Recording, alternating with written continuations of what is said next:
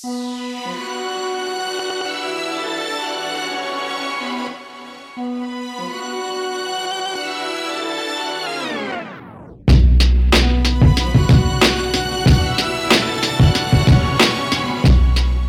everyone, and welcome back to another episode of the Ryan Hanley Show. Today it's just going to be me and you, and the audio on this episode is not going to be as good as it normally is, hopefully, because I'm actually driving. I got about 4 hours of windshield time heading from my home in Waterville, New York, to meet up with some of my oldest and best buds. A lot of us played college baseball together.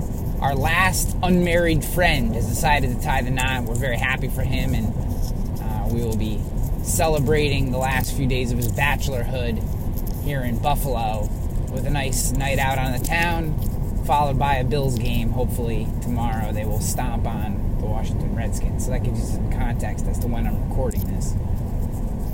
But as I was driving and my friend's house, who I'm going to be staying at, just thinking about him and our relationship, and we've known each other for 20 plus years, and he's helped me through some of the hardest times in my life, and just good times, bad times, all that kind of stuff. He was the best man at my wedding. And I was thinking about something that he does as I was driving, and that is he doesn't listen to music or podcasts when he drives. He drives in silence. And I've always, for the longest time, I thought that was weird. Like, I was like, dude, that is the weirdest thing. Like, you don't listen to any music. You don't, I listen to podcasts. I love podcasts. When I'm driving, a lot of times I listen to podcasts. And I always used to, give him a hard time for that. And it hasn't been until later in my life that I've really started to appreciate what that habit, or whatever you want to call it, is, what that really means. But before we get into that, I want to share with you a story. It's actually the very first story that I tell in my book, Content Warfare, which I wrote back in 2014. It's all about content marketing. It was my truth at that time. A lot of the core principles still hold up today, so if you're interested, you can get that on Amazon. Just go into Amazon and type Content Warfare. I think it's like $3 on Kindle or something like that. I keep it super cheap because I just want people to read it. I don't actually make any money, really, on it. But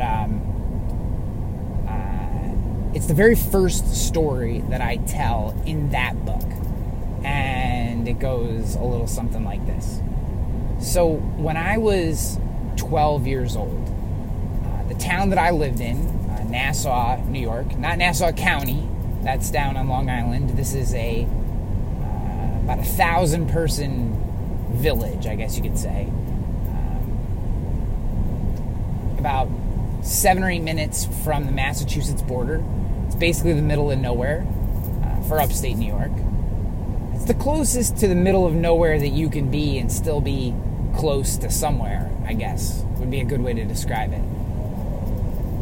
Another way to describe it is the criminals live in Nassau. They didn't rob in Nassau. So we grew up in kind of a lower class town in basically what was the middle of nowhere.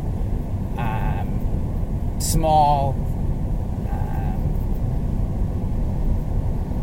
And it wasn't a tremendous place to grow up, if I'm being honest. Anytime I would leave that town, any of the friends that I had that didn't live there, it was like a stigma. It was like a scarlet letter to a certain extent. They called us nassholes. This wasn't super. But that's not really the point.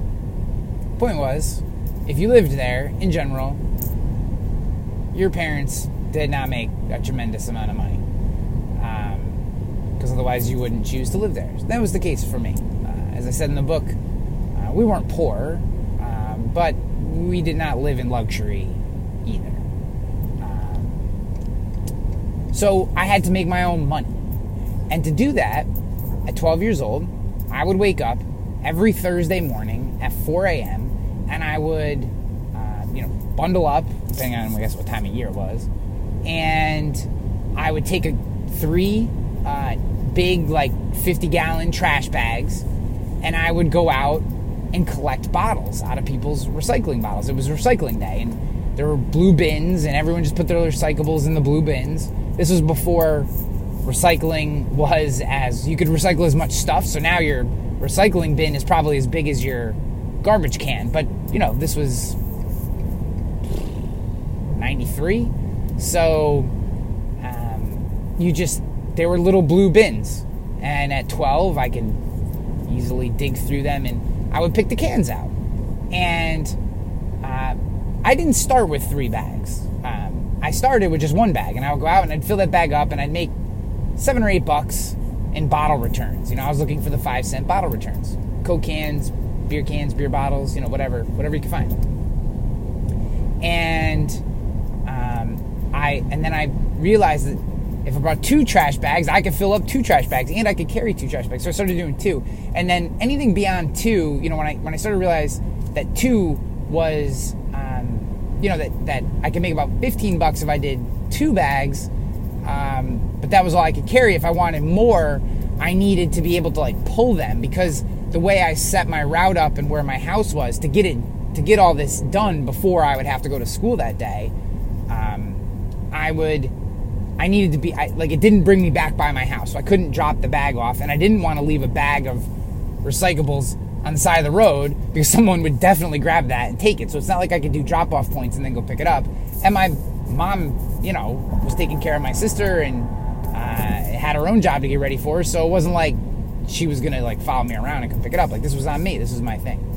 So I got a wagon, or found a wagon. To be honest with you, I can't remember if I bought it or found it or someone gave it to me. I can't remember. I got a wagon, one of those radio flyer wagons. And with the radio flyer wagon, I could pull 3 bags. So with the 3 bags, I can make about $25. And in the hour and a half or so that I had to go out, about 2 hours probably, because I had to be home about 6 in order to get ready for school, because it took us about a half hour to get to school, which I think started at 7:15. That's basically how the math works. It's not 100% important. But in the time period that I had, I could get about 3 bags worth of stuff, and I just kept doing and optimizing my route until I figured out, how I could get 3 bags worth of bottles consistently in the shortest amount possible, which would give me my $25 for that week. And then I would have $25 at the age of 12 to spend and save.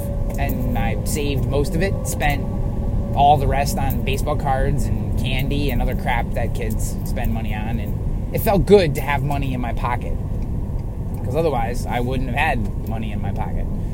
And it was my first soiree into entrepreneurism, I guess you could say. I also did, I sold some baseball cards. Not a lot, though. I didn't do shows or anything like that. I mostly just swapped them with friends for stuff. It was more of a barter system deal. You want that wiffle ball bat and baseball card swap stuff. I did shovel driveways, and shoveling driveways can be very lucrative, except it had to snow enough for you to miss school, because knocking on people's doors at 6 a.m. to shovel their driveways, that didn't go over so well. At least in my neighborhood, people didn't like that. So it had to be people who were home, who on snow days, so there was a limited amount of cash that you could make there, and I guess in hindsight I could have set up deals with people to shovel their driveways, but I didn't do that. I didn't have that wherewithal at that age to do that. But that would have been a good idea. Set up a subscription service, I guess you could say. But probably most people that would pay for that subscription service would have just hired a snowplow guy.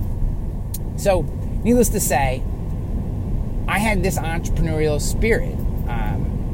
And that, all the money I made through getting jobs or, doing these type of things. I got my first job at 13. I swept the floor at a local car garage. That was terrible because of the fumes, and I just didn't like being in that environment very much. So I worked at a golf course until I became old enough to work at a Wendy's, and then from Wendy's I went to Hannaford, which is a local grocery. So I've always been working, always been making my own money. I paid for every car I've ever owned. I paid for myself. I've always paid for my own insurance. I've never relied on my parents. And my parents helped me a little bit with college, but but like that, like not, like they signed the forms and helped co-sign the loans and stuff. But, you know, I came out of college basically with all that debt was mine. I did that, which is fine. All that is fine. The point of this story in the book, Content Warfare, was centered around the idea that we all have this entrepreneur inside of us, and that when we don't know any better at a young age, we're so willing to take the risks of being an entrepreneur, right? We're willing to get up at 4 a.m. in 10-degree weather and throw parkas on and wade through dirty, disgusting bottle bins, which is essentially just garbage, and for 5 cents a pop. Like, we're willing to do that. And we're willing to have people kind of scowl at us, and, you know, I'd see blinds move because they'd hear me out there digging through their bins. And the funny part about that is, eventually one of my neighbors got wise to what I was doing, who was like an adult, and just started driving around and plowing through all the bins before I could get to them, and essentially put me out of business, which was a bummer. But for the solid like 10 months, this is how I made my money. But like, you don't care, like, as a kid, like, it doesn't matter to you. Like, you have this, the potential for shame or ridicule or questioning or failure. Like, it doesn't matter. Like, you have nothing to lose. You're a kid. And then something happens. And for me, you know, my goal, as I described where I was raised, as much as my parents were amazing and did everything they could for me, and, you know, I never felt anything but love and had a wonderful childhood, I knew that I never, ever, ever wanted to live in the place that I was raised ever again. Like, I never wanted to have to go back to that place. I wanted to get out of there and be done with that place once I was gone. And you know, my dad worked for the railroad, and he was a union guy, and my mom worked essentially for the state as a secretary or / receptionist, and still has that same job. So their path was get a job at some place safe and conservative where you can do a good job and have stability, and that's a wonderful mindset. But the problem with that mindset is it is tough to ascend. So, like, I wasn't taught entrepreneurialism. Not that they poo-pooed it. They certainly did not. And they encouraged me and supported me in the different things that I wanted to do. But they weren't entrepreneurs. So I wasn't ever exposed to that. And neither one of them went to college. So I wasn't pushed towards college. Again, they didn't poo-poo college. And they supported me when I decided that I wanted to go. But it wasn't pushed on me. So I really had no idea how I was going to get out of Nassau. Until one of my teachers, my junior year of high school, asked me, where are you thinking about applying to college? And I was like, oh my gosh, I can go to college. Like, this is something that actually can happen. Like, I have good enough grades. I could potentially go. And then it locked in, this is how I get out. This is how I get out of Nassau. This is how I never have to go back to that place, is by going to college, getting a degree, and then leveraging that degree for a job, and that job will be someplace else. That job will be in some city, someplace that isn't here, and I have no idea what that'll be, what it'll look like, and frankly, I don't even care. I just don't want it to be here. And so that's what I did, right? I focused on getting good grades, focused on getting into college. I leveraged some athletic ability to get some scholarships, and I went to college. And I had no idea what I wanted to do. I told myself I wanted to be an engineer because that seemed like the safest job that also had a stable and healthy income. A few semesters in, with a 2.1 grade point average, I realized that engineering was not in my future. So I scrambled and scraped and scratched out a math degree and graduated from college with like no idea what to do next. Like, you get this degree, like my goal had been, I just always assumed like you get the college degree and then the college degree turns into the great job, and the great job turns into safety and security and the ability to never have to go back to the place that I was raised again. I go back all the time to see my mom because I love my mom. She's the best. But, like, not have to live there. But the really interesting part, you know, and I don't go into any of this in the book, it's like the next phase, is that, you know, I got that degree and I had no idea what I wanted to do next. Like, I literally had no idea what to do next. No idea. What do you want to be? I had no clue. So I got an office job, right? A bunch of my buddies moved to DC that I played baseball with. So I said, that seems like as good a place as any. So I followed them to Washington, D.C. I lived on a mattress in the living room of a 3-bedroom house in Washington, D.C., which was amazing. I mean, we had a tremendous time. But, like, having a tremendous time does not equal moving forward in your life. So I got an office job. That office job was terrible. I made like $32,000 a year hawking spreadsheets. And then, you know, I got another job which paid me $5,000 more a year. And that was hawking spreadsheets because I had this math degree. So I was, you know, I was decent at spreadsheets and good with, you know, I can work an equation and stuff like that. And had some decent analytical skills, I guess you could say.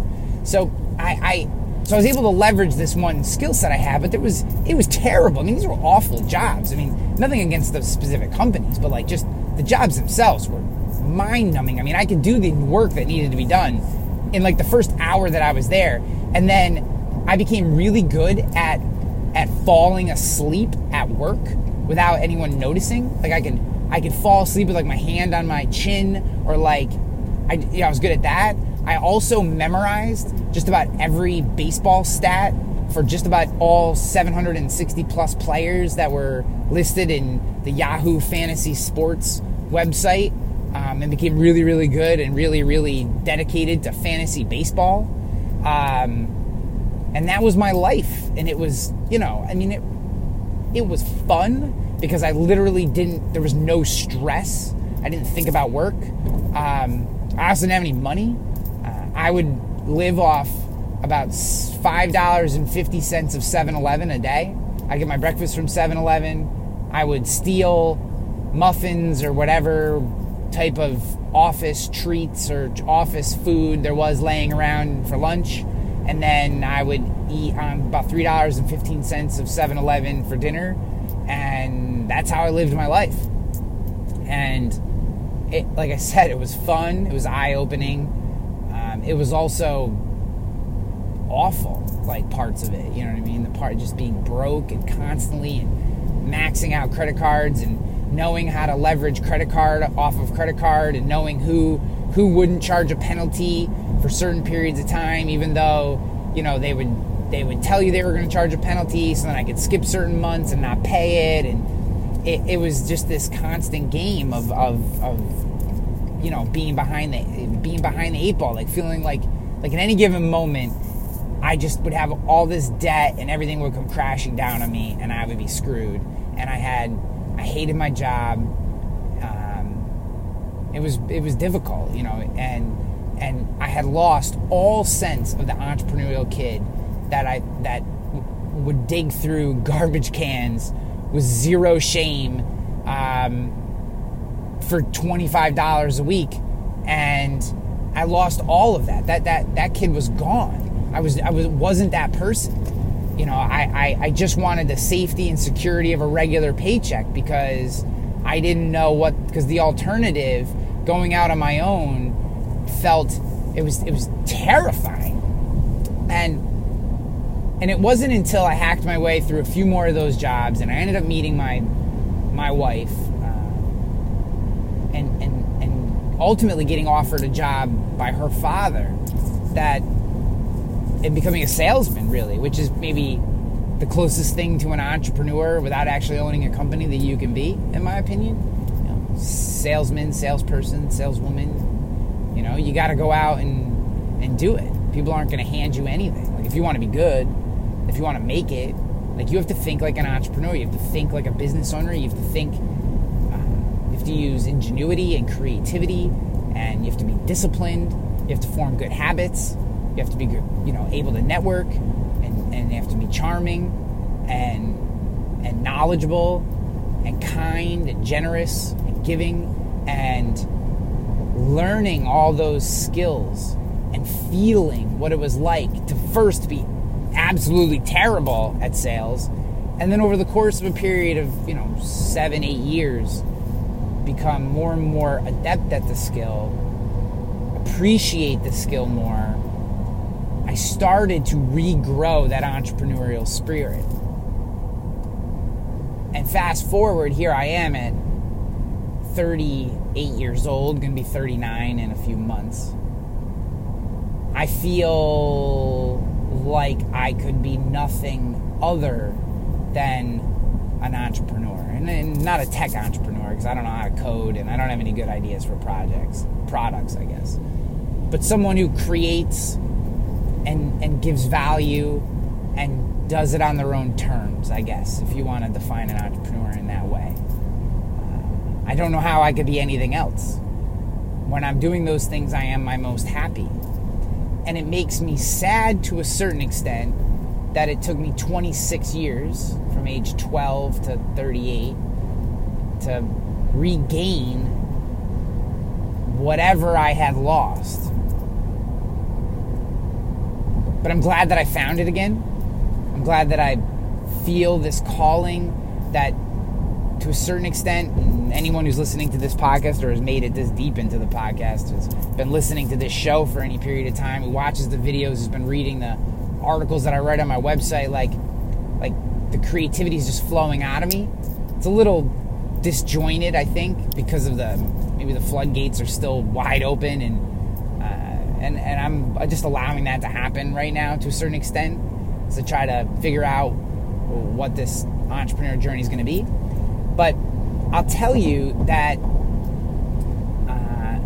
bringing this all the way back to the beginning of the show, when I said I wanted to share this story with you because of the friend that I'm going to stay with, my buddy, who's also the best man at my wedding, is an entrepreneur himself, who doesn't listen to music or podcasts in the car.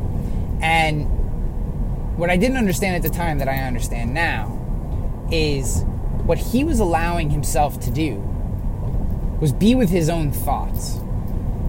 I am a massive consumer of other people's content and ideas. I love it. I love dissecting the way people think and taking it in and passing it through my own filters and finding ideas that resonate with me and other ideas that don't, or that I disagree with, and how does that work and why, and then dissecting why do I disagree with them. But I oftentimes feel like I work with too many thoughts of other people. Like I do that too much. I don't allow enough time for my own thoughts, or didn't for a very long time. I was so caught up in what other people think, what other people do, how other people act. I was looking for this path, or I don't want to, maybe permission or a guarantee that things were going to be okay, that maybe I was, not that they weren't okay when I was being raised, but I didn't feel like I had control over those things, and it was that idea of needing the guarantee, of needing that kept that I lost my entrepreneurial spirit, and believing that somehow college was a guarantee to the safety and security that I thought was necessary for adulthood. I lost who I was as a 12-year-old.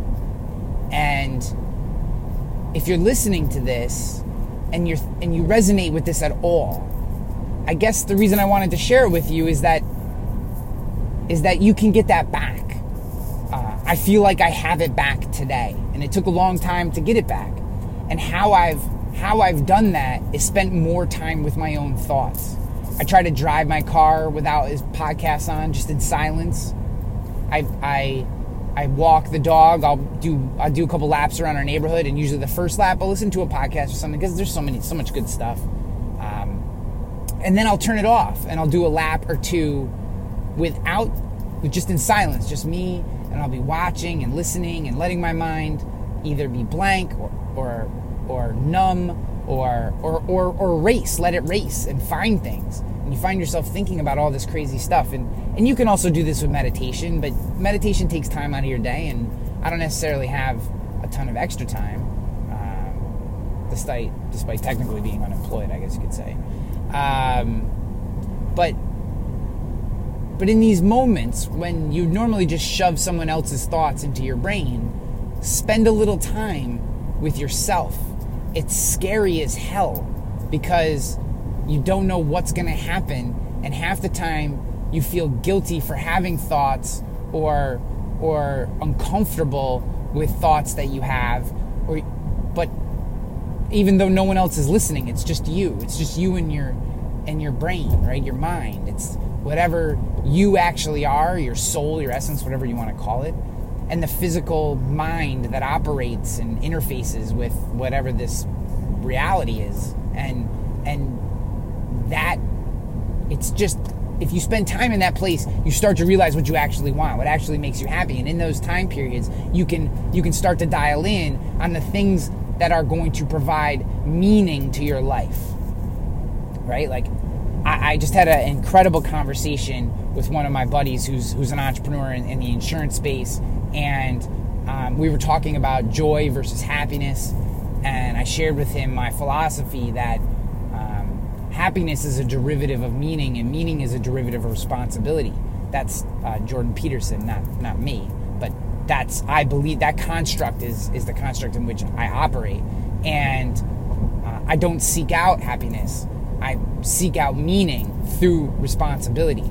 And I find that the most meaning comes from placing the responsibility on myself to create value for a group of individuals who are seeking more out of their life. And that's the work that I do on this podcast, the interviews. I take them very seriously. The articles that I write, the videos I create. I'm trying to help you find some nugget, some little thing, some twist of words or idea or example or case study or thought or statistic that triggers some tumbler in your mind that opens you up to whatever that thing is that you are searching for, because it's different for everybody. And that sounds very ethereal and woo-woo-y, but I think it's okay to go below the surface, and I think we should spend more time below the surface than on the surface. What I mean by that is we operate at the surface levels for so much of our day, right? You gotta do things, you have responsibilities, and it's just, how do I get from the time I wake up to the time my head hits the pillow? How do I survive that time? How do I not get into a fight with my boss or my spouse? How do I make sure my kids are fed and get to where they need to be? And how do I make sure my clients aren't bitching at me? And it's all up here. And I find the more I allow myself opportunities to go below that and really dissect what's happening in that interface between my soul and my mind, that I start to figure things out. And then I can provide all those people with more value. I can be a better spouse. I can be a better father. I can add more value to those that I work with or work for me. I can be a better mentor. I can be a better mentee. I can just put more positivity and abundance into the world. I'm more apt to hold the door and smile for somebody at the local convenience store. I'm more apt to let someone go through the four-way stop because they can't figure it out, because why are four-way stops so hard for people? Just instead of getting mad at them, going, just go ahead. Like, it's all good. I'm not going to get mad at this situation. And instead of putting that negativity into the world, I just operate in a little more abundance. And I think that comes from spending time with your own thoughts and not constantly shoving other people's ideas into your brain. I think it's finding that balance. Obviously, I want you to listen to this podcast, and these are my thoughts, not yours. So that would be kind of hypocritical. I listen to a lot of podcasts. I watch a lot of videos. I read a lot of articles. But I but I've been more intentional. I'd say the last 18 to 24 months, I've been much, much more intentional about finding time for my own thoughts. And it has been that work, that discipline, the habit of finding time for my own thoughts that has broken me from the fear and anxiety and I guess you could say the shackles of not feeling worthy or not feeling able or having the confidence to be my own man, to be my own person, and to ultimately control my own destiny, and to regain whatever I had as a 12-year-old at 38. So, I don't know. I thought maybe that might help you. Just know that it's out there, that it's possible, and my journey's not complete. Geez, I don't even really have an operating business yet. Still figuring that part out. Creating a lot of content, connecting with people. I don't know what the next iteration of my life will be. But I know I now have the filters in place to make sure that whatever that next thing is, it provides me with the meaning that I need to experience the moments of happiness that allow me to be the best version of myself for the people that I care about and want to add value to. And if that makes sense to you, then I hope that this podcast helped. If it doesn't, then I'm sorry I just wasted 31 minutes of your life. But this was just something I was thinking about as I was cruising along I-90 here in upstate New York, somewhere between Syracuse and Rochester. This just hit me, and I figured it's best to capture it. And anything that I capture, I try to share with you guys. So, hope it helped. I'd love to hear your thoughts on this. You can always email me, ryan@ryanhanley.com. Email me. Let me know what you're thinking. Let me know where you are in this journey, or if this is just fluffy nonsense and you think it's all silly and stupid.